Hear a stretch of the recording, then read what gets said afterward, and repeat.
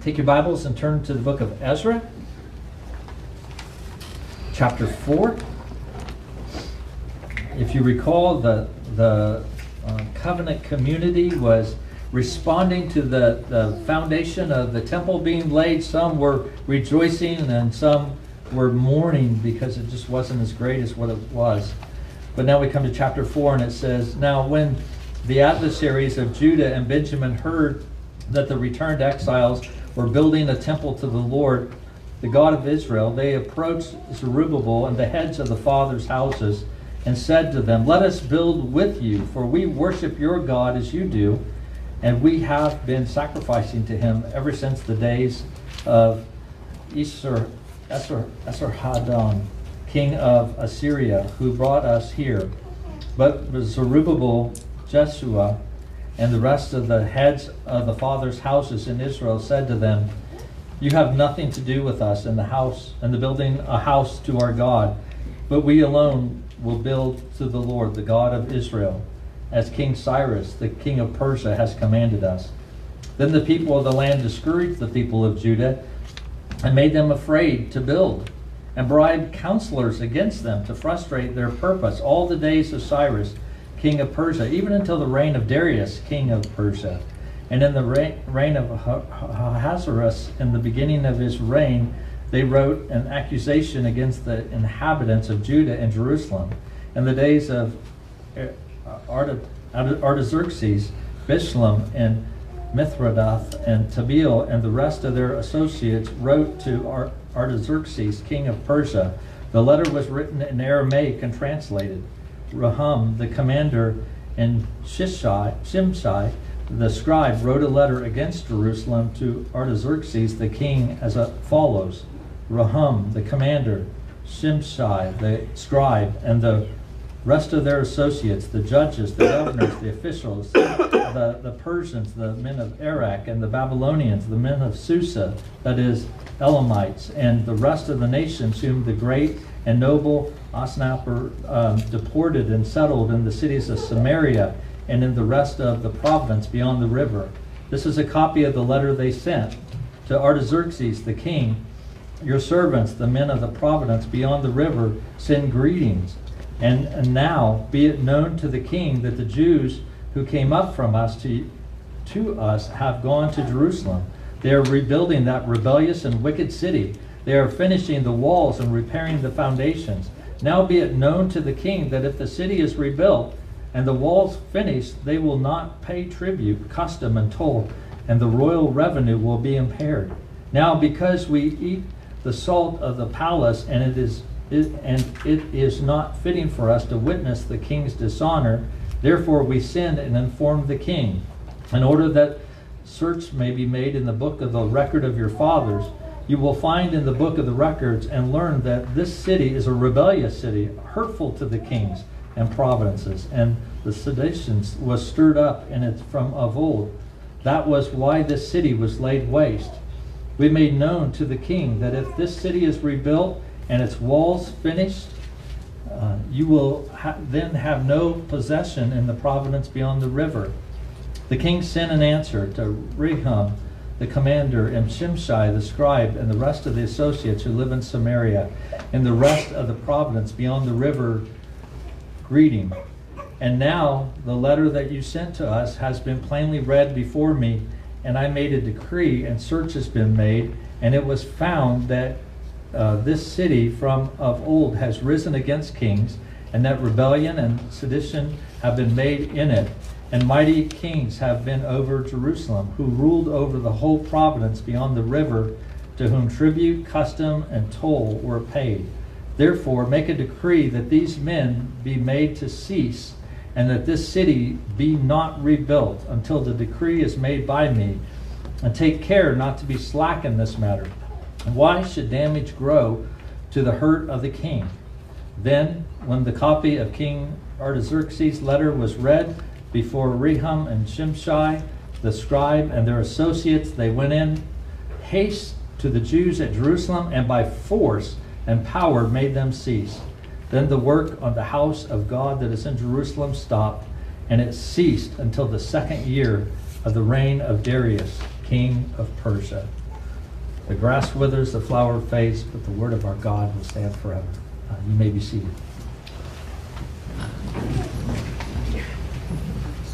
Let's pray.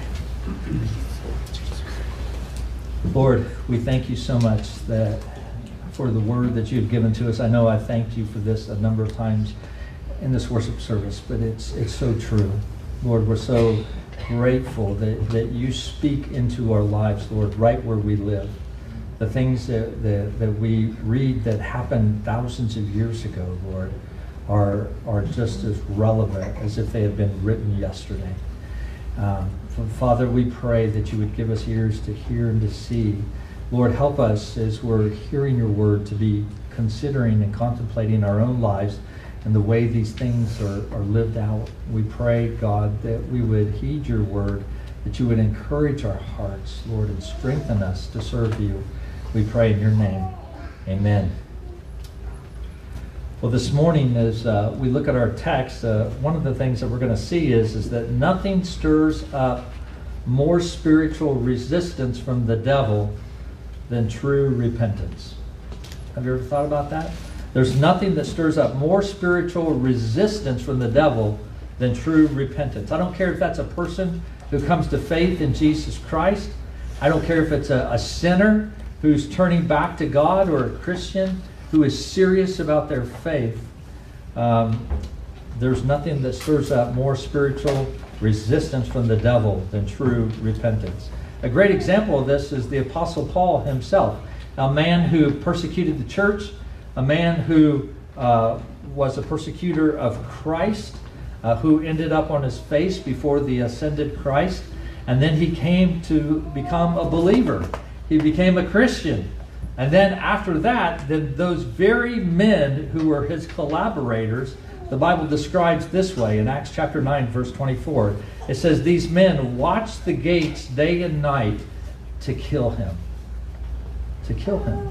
That's what they thought of the Apostle Paul. Here they were once his friends. They were giving him support, and now they wanted to take his life. You see, after all, the adversary of God sees repentance as desertion, right?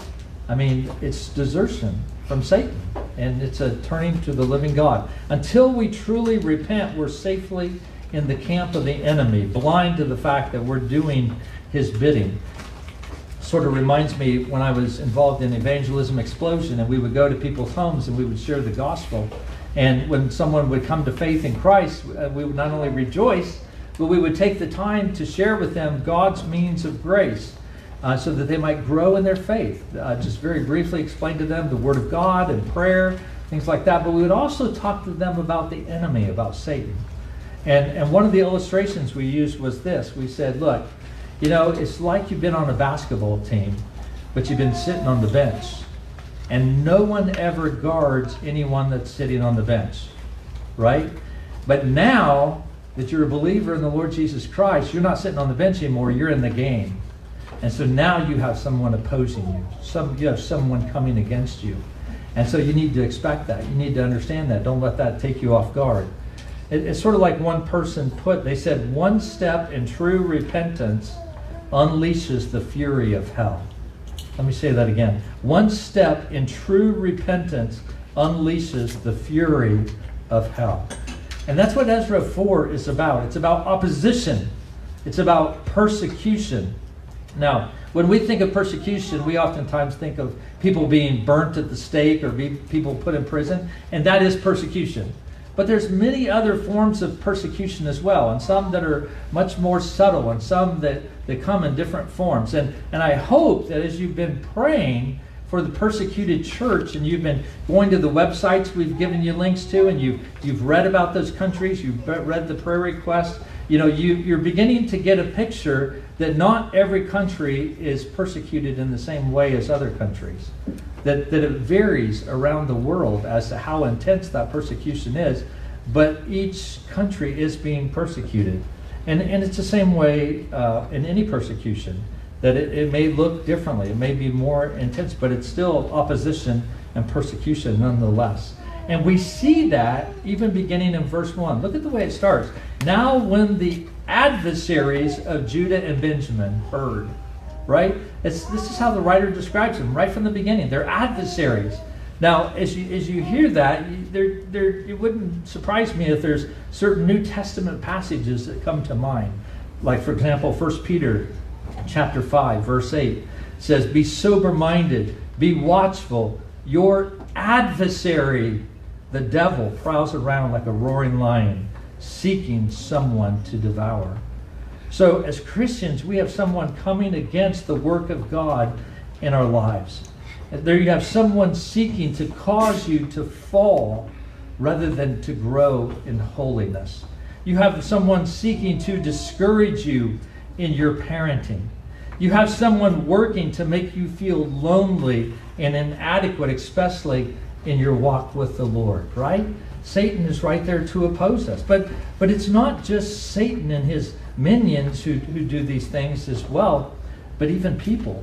I mean, you think about Christ as he's talking with the religious leaders. I mean, just by their title, religious leaders, that's how they thought of themselves. They're very religious. They're followers of God. They thought a lot of themselves. But Jesus, in talking to them in John chapter 8, verse 44, describes them this way. He said, "You are of your father, the devil." Now, could you imagine that? What if we're at the General Assembly this week and somebody stands up and says, "You are of your father, the devil"? You know, that would probably catch the attention of 2,000 plus people sitting there, right? And that's what Jesus did to these religious leaders. Now, of course, the devil is the slanderer. He's the enemy. He's the adversary. And Jesus says, "You are of your father, the devil. Your will is to do your father's desire." And you see, that's really what it comes down to in this world in which we live. There's two kinds of people, only two kinds of people. There are the children of God, and there are the children of the devil. Just those two. And in these verses, we see both of those come to light. The adversaries are opposing not only the exiles, but they're opposing God, and the adversaries will work for the devil to thwart the work that these exiles are doing on behalf of God. Now, one thing I want you to see in this chapter is it's not merely the story of a single experience of persecution or opposition. Actually, it's more than that.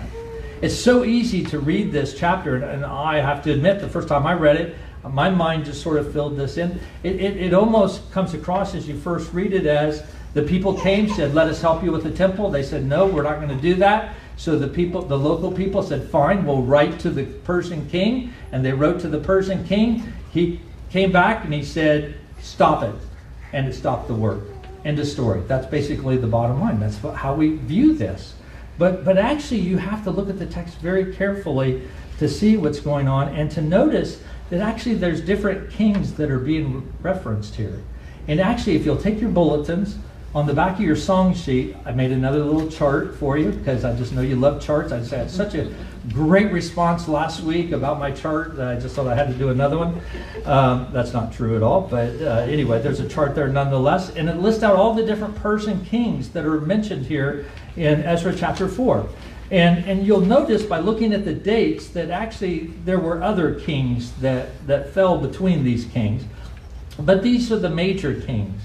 And you'll see that in verses 4 and 5, but especially 5, that Cyrus and Darius are referred to. Look at verses 4 and 5. "Then the people of the land discouraged the people of Judah and made them afraid to build and bribe counselors against them to frustrate their purpose all the days of Cyrus, king of Persia, even until the reign of Darius, the king of Persia." But then the next verse jumps into the future, and it talks about the next major king of Persia, and it says, "And in the reign of Ahasuerus, in the beginning of the reign, they wrote an accusation against the inhabitants of Judah and Jerusalem." Okay, this was the king, he also called Xerxes.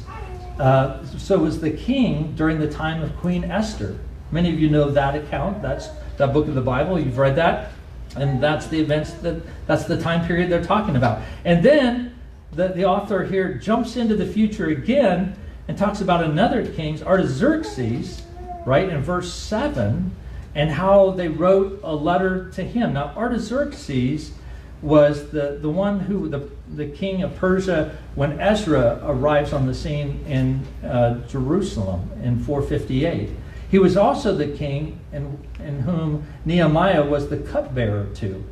But what you're seeing here is there's opposition in current day. And what I mean by current day is the current time right after the laying of the foundation of the temple. That there was opposition there in verses 1 through 5. And then the author who's writing the book of Ezra, because he's writing it much later, he's looking back at all these other times of opposition that God's people experienced, and he's beginning to list those as well. And say, oh, not only were they opposed when the temple foundation was laid, but later on in Ahasuerus, they were also opposed. And then even 100 years later, during the times of Artaxerxes, the people were being opposed.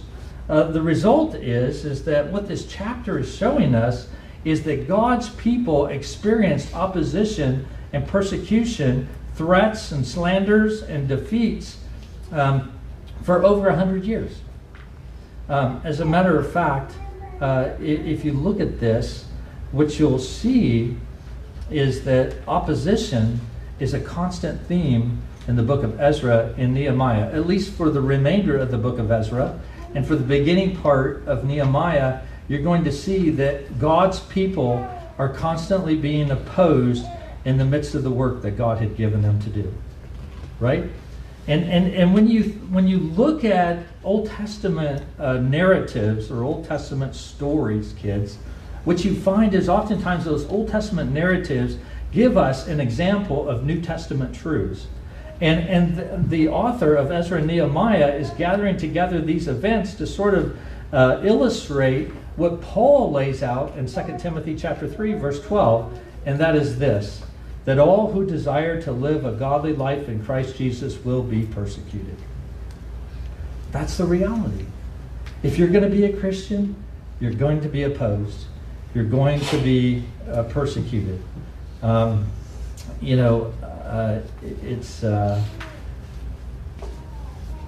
It's an indication, really, that the kingdom of God is built within enemy-occupied territory.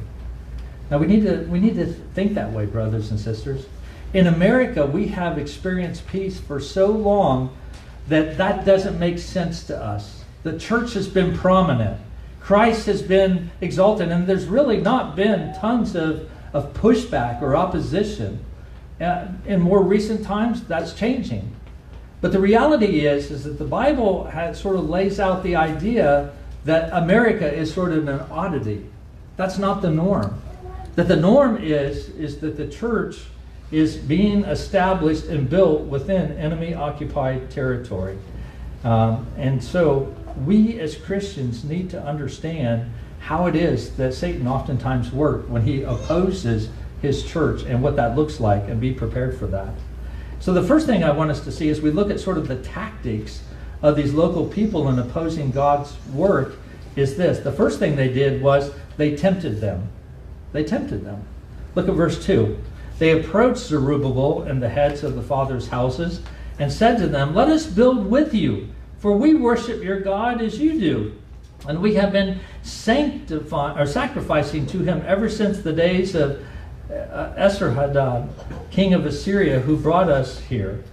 So basically, these local people were descendants of the people that when Assyria came in and captured Israel, the northern kingdom, what they did is they took people from the Assyrian kingdom and they brought them and they imported them into Israel.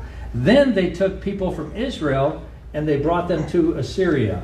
And that was a very common practice amongst kings of that day, because what you ended up doing is intermarrying and intermixing, and you begin to water down, and you sort of get rid of pockets of rebellion and things like that. And so that's what they did. And they said, we actually are the descendants of people who did that. We were sort of, our family was the newcomers that intermingled and intermarried with some of the Jews who were left behind. And you can read more about that in 2 Kings 17. But what happened was, the result of that is a very mixed people. Actually they became known as the Samaritans. Now, if you know much about the Samaritans from the New Testament, light bulbs are clicking on. You're going, oh, no wonder the Jews had such a problem with the Samaritans. It wasn't because of their nationality or anything, but the people who had come in and sort of intermarried and stuff, these were people who manipulated the truths of God's word to accommodate their religious views. They were bringing their religion and their practices from Assyria, and they brought them to Israel, and then they applied them to the people's local worship of God. And so they began to change the way that God was worshiped and to manipulate that. Now, think about Jesus' conversation with the Samaritan woman at the well, right? And they talked about worship. And Jesus was talking about how the Jews worship correctly, not the Samaritans. And all of a sudden it begins to make sense. But understand that these adversaries of God's people didn't immediately launch into an all-out attack against the efforts of the Jews to rebuild the temple. Their first tactic was to try to tempt the people, to encourage ecumenicism. And what I mean by that is that it's that practice of trying to unify different groups at the expense of truth, right? Let's do away with truth. Let's get along. I mean, we see it today in bumper stickers like coexist.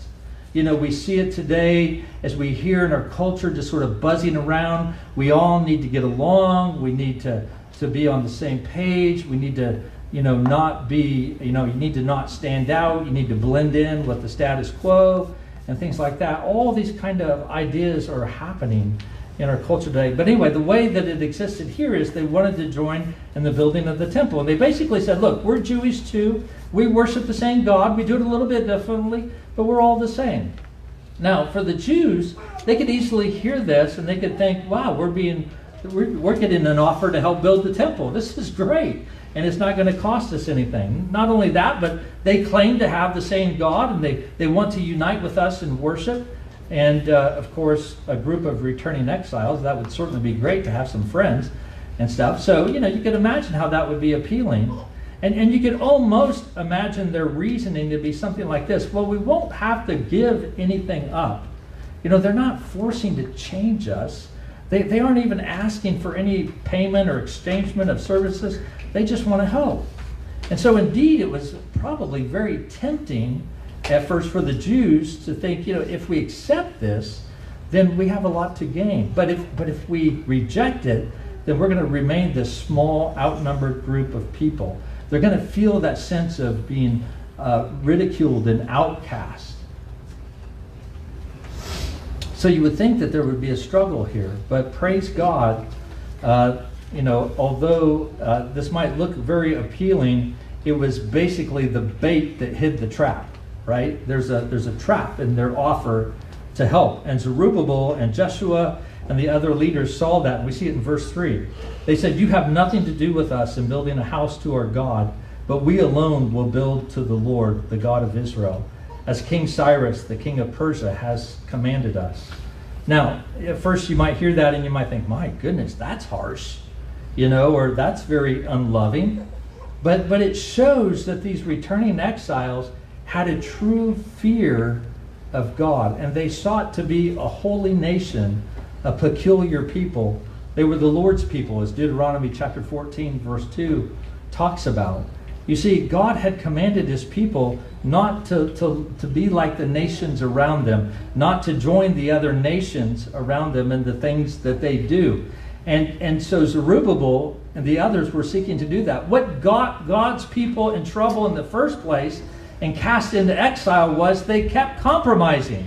They kept joining the nations and giving in to this call for unity. And let's just all get along. Let's intermarry. Let's trade our children with each other in marriage and stuff. Things that God had strictly forbidden. And as a result of that, they found themselves in rebellion. But now Zerubbabel and God's people says, no, we're going to stand firm on this. And we're going to do what God says. Now, this isn't in the text, but it sort of is. I mean, think about it for a moment. Here are people who have said, We are the descendants of those who have been imported into Israel. If they truly were followers of God, then why did they not seek to rebuild the altar and the temple of the Lord? You see, they did worship God. It says that they made sacrifices, but they did it according to their own devices. They didn't do it according to the way that God had commanded. And they had no interest in doing that until these exiles showed up. And so there's a sense in which, they're sort of showing their true colors. And then in verse 4, they do. They come right out and they show their true colors. That they really didn't care about the worship of God. They only wanted what they wanted. Now, brothers and sisters, as you think about this, there's probably all kinds of things that are going through your mind as you hear this. And you're thinking, my goodness, this so applies to our culture today, does it not? This is like where we live today is in this kind of place. I mean, you have Christians who are having interfaith services with Jews and Muslims, maybe with Jehovah's Witnesses. You have others who believe that Reformed and Roman Catholic churches share the same essential doctrine of salvation. And ecumenicism, with its emphasis on unity and strength, is a real temptation for our young people. Our young people hear that and they're like, yes, we need to get along. Why do we stand against these things? Why do we not do these other things over here? And you have the young people who are struggling with that. And I just want to say to you, to parents, to Sunday school teachers, to others, don't just think that your kids are buying into the things that the church teaches. Make sure that you talk about these nuances and the specifics of how we differ with people so that they can understand what is going on today. Many today in institutions of higher learning are very skilled at either erasing or hiding important distinctions and sort of painting this vision of this unified utopia, even though this unified utopia is just a mirage. It's not something that's real.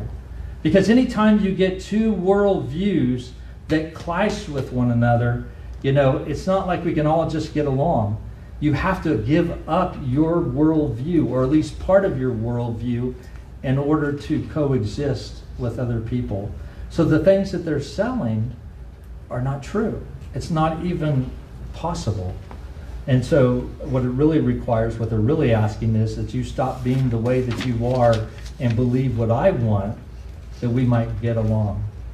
And we need to understand that and understand the temptation that can be to our young people and encourage them and prepare them for such things. We need the insight and the courage of Joshua and Zerubbabel to remain separate when God's word demands it. This is not a call for us to be separate from the world. We can't leave the world, but it is a call to holiness and a call to follow the Lord and to follow His word very specifically and very carefully and very precisely when the world is pushing back and asking us to be more general and specific. I think it's interesting, Christ, we need His wisdom. He's the one who is tempted in every way as we are, and yet without sin. So we need His wisdom. And I think it's interesting that when He was tempted by Satan to worship someone other than to worship Satan as opposed to God, Christ was very decisive in what He said. He didn't say, well, Satan, let's talk about this. Let's just sort of discuss this and see, what did Jesus say? Be gone, Satan! Be gone, Satan, for it is written, you shall worship the Lord your God, and Him only shall you serve. You see, He knew God's word. He knew what God prescribed. And so we need to be on guard against wolves in sheep's clothing who still seek to devour the church of God today. Many will approach the church with an olive branch, and they're seeking to be united in some cause and say, well, we believe in the same God. But brothers and sisters, as professing children of God, we must stand firm on the Word of God, even if that means we might be ridiculed and if we might be called intolerant. The second thing that we see here is, in terms of opposition, is just outright opposition. They sort of started out with temptation, with the sense of let's just sort of all be together in unity and stuff, but now there's just outright opposition.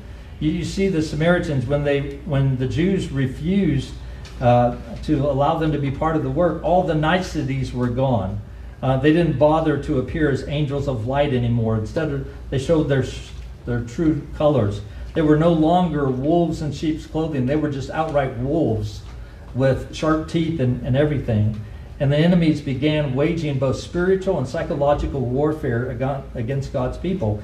And according to verses 4 and 5, we see three very powerful weapons that they were using against God's people. First of all, discouragement. Second of all, fear. And third of all, political pressure. Discouragement, fear, and political pressure. The first two, discouragement and fear, discouragement is a very powerful weapon. And, they understood that. They understood that it could be very debilitating to be discouraged. And so they began to attack them. And their hope is that the Jews would lose confidence and their focus on the work that God had given them to do. And isn't that what discouragement does to us? It causes us to lose our focus and to take our eyes off of God and off the work that He is doing. But also closely related to that is fear. They sought to terrify the Jews or to make them anxious. And fear is a very difficult thing to combat. It sort of reminds me of the story in 2 Kings chapter 18 when Rabshakeh came before, he was the general of the Assyrian army, and he came to Jerusalem during the time of Hezekiah, and he was going to take over Jerusalem. And so he stood out there and he spoke, and basically, I don't know what you call it today. In my day and time, they call it smack talk, just sort of like, all right, you think you're going to trust your God and you think He's going to help you, but let me just tell you the way this is going to go down. And he's just sort of, laying it out there. And of course, he has this big army to back up this smack talk. So, it's a little intimidating. And not only that, but to make matters worse, this king is actually speaking in the language of the people of Jerusalem. So everybody can understand it. Not just the officials who came out to meet this general. As a matter of fact, we read in 2 Kings 18 that this envoy of leaders from Jerusalem that came out to meet with the general, they said, "Please speak to your servants in Aramaic, for we understand it. Don't speak to us in the language of Judah within the hearing of the people who are on the wall." Because they knew that his talk would cause them to be fearful, and that was a very powerful weapon. And so, brothers and sisters, we can feel that opposition against the world as they do things that cause us to be discouraged or disheartened and to even be fearful. Especially if you're a parent this day or even a grandparent, and you think about your kids growing up in the times in which we live and the things that they're going to face regarding their faith. It could cause you to be very discouraged and to think, Lord, is there any hope? But whenever we're tempted to fear and to be discouraged, we need to remember the words of David. Let me give you a verse to write down. Psalm 56:3. Psalm 56:3. It's a very simple verse. But this is what David says. He goes, "When I am afraid, I put my trust in you." When I am afraid, I put my trust in you. Psalm 56:3. Now, do you hear what he's saying? When I'm afraid, when I'm experiencing those circumstances that are causing me to fear, I will put my trust in the Lord. Now, the circumstances to fear are still there. Nothing's changed. But regardless, even in the midst of that, David has chosen, even in the face of that opposition, to put his trust in the Lord, to rest in the Lord. And it is in those times, as we're resting in the Lord, that fear begins to lose its grip on us. David said in Psalm 27, verse 1, "The Lord is my light." Right? The Lord is my light. He's the one that shines the way. He's the one that shows me where to go. He's the one that shows me what's truth. The Lord is my light and my salvation. The Lord is the one who saves me from those times in which I need to be saved, those times in which that the circumstances I'm in are beyond myself. The Lord is my light and my salvation. Whom shall I fear? The Lord is the stronghold of my life. He's the one who protects me. He's the one who guards me even when I'm in the midst of those circumstances. The circumstances don't go away, but I have some sense of protection as the Lord is my stronghold. He's the one I can lean on. David says, the Lord is my stronghold of my life. Of whom shall I be afraid? You see, when hope are disappointed and life is hard, it's easy to slip into discouragement and fear. And yet, if we really believe that the Lord is sovereign and that He works all things together for good, then why should we be disheartened and afraid? You see, if we die, we go to be with Him. So even if someone were to take our life, we would go to be with the Lord, the one that we love so much. Now, the only reason I can think, I shouldn't say the only reason, but one reason I think that could be possible, I think, as far as like going, of Christians maybe not being afraid of death, but I see sometimes Christians, there's not that zeal to be with the Lord. And I think what I'm trying to say, I'm sort of stumbling over my words, please forgive me, but I guess I'm saying it's so easy for us to say that we love Jesus, but the question is, do we really love Jesus? Do we love Jesus so much that we just want to be with Him? And so when we hear something as awful as death is, and death is not natural, it is an awful thing. Even when we hear that, we are excited though, because at least it means we get to be with Jesus face to face. But I wonder, sometimes as Christians, that's not maybe how we function. Because the reality might be that maybe Jesus is not our first love. Maybe we say we love Him, but maybe our hearts have been set upon other things. Maybe we have given ourselves over to other loves. But if we love the Lord, then if we die, we go to be with Him. And if we live, then we get to serve Him in whatever way He wants us to. Now, we may be involved in things, as we talked about last week, Zechariah 4:10, in the day of small things. But we need to understand as God's children that we belong to a kingdom that's like a mustard seed. It starts out small, but it grows large. And God is doing a mighty work, even though it might seem very small from our vantage point and where we're involved. God is doing something great and He's doing something mighty. And we may not see the fruits of our labors during our lives, but if we labor in the Lord, we know that our labor is not in vain. And that brings me to the third point of this, and that's the political pressure. We see in verse 5 that they bribed the counselors and the advisors to frustrate their purpose through political means. Their goal was nothing less than to completely ending the Jewish building activity. So they hired people, a lot like Balak hired Balaam to curse Israel. And these enemies used hired counselors against the Jews all the days of Cyrus, even to the days of Darius. And then we see in verse 6, they continued their opposition and their political pressure with future kings in verse 6 and verse 7. Even writing a letter to Artaxerxes, calling the people of God rebellious and Jerusalem a wicked city in verse 12. And it's true that they were rebellious people, but who they rebelled against the most was not the Persian kings, but the God of Israel is the one that they rebelled against. And it was because of that rebellion that Jerusalem lied in ruins. But anyway, the letter achieved its goal. And verse 21, we read that, therefore make a decree that these men be made to cease and that this city not be rebuilt. You notice, it's not talking about the temple. The temple had already been rebuilt in 516 BC. But by this time, it's the city not be rebuilt until a decree is made. And everything had to come to a grinding halt. Now, the enemy of God loves to use political pressure against the cause of Christ. And I don't need to tell you that. That's what we're experiencing today in our culture. We're seeing more and more legislation and things that go against Christ and his church that further other agendas. But that's always been the case, brothers and sisters.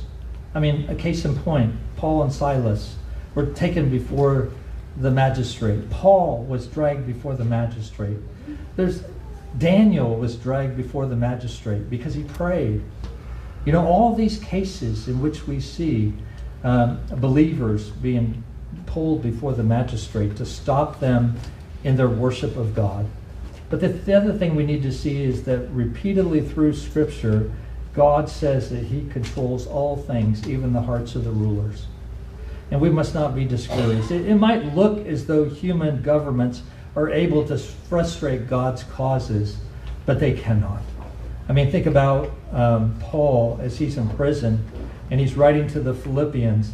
And this is what he says in Philippians chapter 1, verse 12. I want you to know, brothers, that what has happened to me has really served to advance the gospel.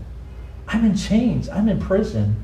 And you might be thinking, wow, nobody's out there telling people the gospel. But I want you to know it's happening. I'm seeing people come in faith in Jesus Christ as I'm here in chains because God is still doing his work. You see, Christians, we must be prepared for a long, drawn-out battle with our enemy. There's no quick strategy. Only after God allows us to cross that river of death, the Jordan River, will he unbuckle our armor and he'll put on us the victor's robe. But until that time, we are involved in a battle. And here again, as I said before, I just want to say, I want to encourage parents, make sure your kids understand that. You know, I love the fact that you guys are catechizing your kids. You're teaching them Hebrew, Greek, Latin. You're just doing all this other stuff. You know, that you're teaching them poems. And I know that because the kids come and tell me, Pastor Rick, I memorized this. You want to hear this? And all those things are great. But the most important thing is that our kids love the Lord Jesus Christ. That they love him. Because you see, God has made us all as worshipers. And if we don't love Jesus, we will have to love something. And so we will give our hearts to something else. If you just take the heart and make it void of any love, it will seek out to love something. And if it's not God, then we become idolaters. And so it's important that we're teaching our kids to love the Lord so that they might stand in the face of opposition. Now, what's interesting is as you come to the end of our text in verse 24, verses 7 through 23 are talking about the future in Artaxerxes. And then verse 24, it brings us back to Cyrus and Darius. And it said that the work stopped because of that, right? And in many ways, it's sort of a discouraging place to stop. But in another sense, it's an encouragement because it reminds us in our temptations and in our trials and in our oppositions that we face that we're not alone, that we're going through the very thing that every Christian faces. And so we ought to be thankful that the Bible is at least honest and lays out sort of the struggles that Christian has. And so many times we can relate to those in Scripture who face temptations and experience defeat. Many of us might be able to relate to the sad note on which the chapter ends when it says, then the work of the house of God that's in Jerusalem stopped. And we might feel that this morning. We might feel that as we think about the conversations that happened at work and how someone was sort of, espousing a gay pride month, and they were sort of speaking about those things and putting down the narrow-mindedness of Christians, and they were speaking against the name of God, and we sort of gave acknowledgement to that as we just stood there in our silence. And we see the opposition that's being made and we do nothing. We just join in because we don't want people to think poorly of us. And we're wrestling with that. And that may be where we're here this morning, and we can identify that, and we're saying, oh God. But notice that verse 24 doesn't stop there. It goes on and it says, it ceased until the second year of the reign of Darius, king of Persia. You see, we have to understand that the story's not over with. God's not done working through his people. The temple was rebuilt. And this account should remind us of God's guiding hand over his people. It is God who gives us wisdom in temptation and helps us persevere through many of the trials and the opposition. And yes, we may fail at times, but it's not over in what God is doing in us. The enemy will not have the last word. Christ will be the final victor. Jesus said of another temple, the temple of his body, he said, destroy this temple, and in 3 days, what? I will raise it up. And he did exactly that. And that's our hope, brothers and sisters, in the midst of the opposition and the persecution that we face, that Christ is with us and he is working through us.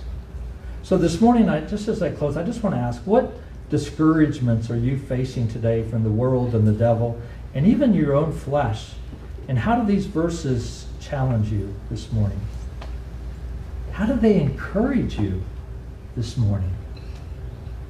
How do they help you, like David, say, when I am afraid, I will put my trust in you?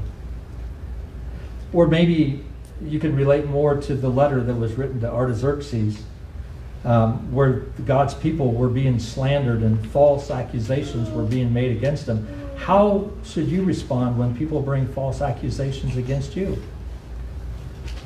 When they're ridiculing you and saying all sorts of evil against you? It's important this morning, brothers and sisters, we consider these things. And if you go, well, Pastor Rick, I'm not really encountering that right now. I'm not struggling with any kind of opposition or persecution. Well, that's fine. But you have brothers and sisters around the world who are. And so pray for them. Spend some time this afternoon. Pray for the persecuted church. Pray that the Lord would give them comfort and courage, and he would convict their enemies of their sin and their need of Jesus Christ. But if you're here this morning and you are feeling that opposition, and you're wrestling with that, then I encourage you just to slowly read a couple of passages from Matthew. Read Matthew 16:18. Matthew 16:18, where Jesus says to Peter, you are Peter, and on this rock I will build my church, and the gates of hell shall not prevail against it. No matter what opposition we're feeling, no matter what persecution we're experiencing, there is nothing, and I mean nothing, that will stand against it. Matthew 28:18-20, Jesus came and he said to his disciples, all authority in heaven and on earth have been given to me. All authority. Everything has been placed under his feet as he sits at the right hand of the Father, and he rules over all things for the sake of his church. All those things, all authority in heaven and on earth has been given to him. Go therefore and make disciples of all nations, baptizing them in the name of the Father and the Son and the Holy Spirit, teaching them to observe all that I have commanded you. And behold, I am with you always to the end of the age. He doesn't want us just to stand firm in the midst of opposition. He wants us to move forward in the face of opposition. That we are people who make disciples and see his kingdom come on earth as it is in heaven. How could these passages encourage you this morning? And so, brothers and sisters, consider these things for yourself, but also for others as well. Maybe you know someone who's involved in the work of the Lord, and I don't mean it has to be a pastor or missionary. It could be a housewife who's struggling in training her children of the things of the Lord. Not that she doesn't want to do that, but she just sees the opposition that's out there, and she's so disheartened and so discouraged. And even though they homeschool their kids and they do all these things that they think are right, they still hear their kids come home from playing with their friends and talking about these things that just dishonor the Lord, and she is struggling. Could you pray for her? Or maybe you know a teacher who teaches in a public school, and they're so disheartened over the things that they see, and they just don't know if they could go on. Could you pray for that person? Could you write them a note of encouragement? Because as Jesus says, I will build my church, and the gates of hell shall not prevail against it. When I am afraid, I will put my trust in you. Amen? Let's bow our heads and meditate on God's word this morning.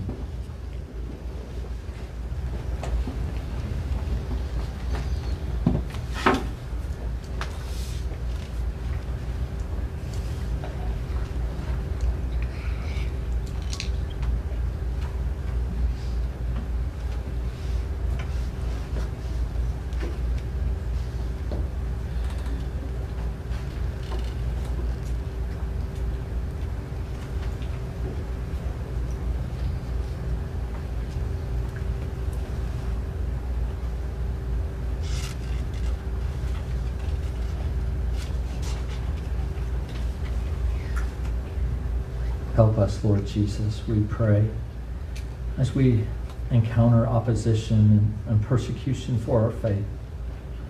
Lord, in those times, sometimes we can see our hearts more clearly than we really want to, and what is there sometimes, Lord, is fear, and sometimes what is there is discouragement. Sometimes there is a desire to please other people rather than loving you and being pleased and delighted in you.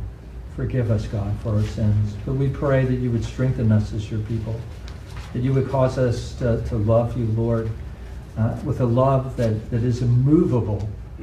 Lord, a love that can stand in the face of opposition like Zerubbabel did, and Joshua and the other leaders of Israel.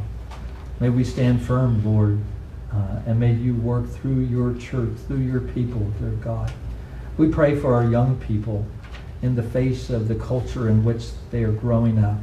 And we pray, God, that they would have ears to hear the truth of your word and to know you and to love you, Lord, even from a very young age. I pray for the parents and the Sunday school teachers and others in the church who are encouraging and training and equipping these young people. Lord, help us to be faithful, not to be fearful of what our kids are growing up under, but Lord, just to be faithful, to turn them over to you and pray for the work of your Spirit in their hearts, that they might grow up to stand firm, to be a mighty army, to stand to do your work, just like these exiles did. We thank you, Lord, and pray these things in your name. Amen.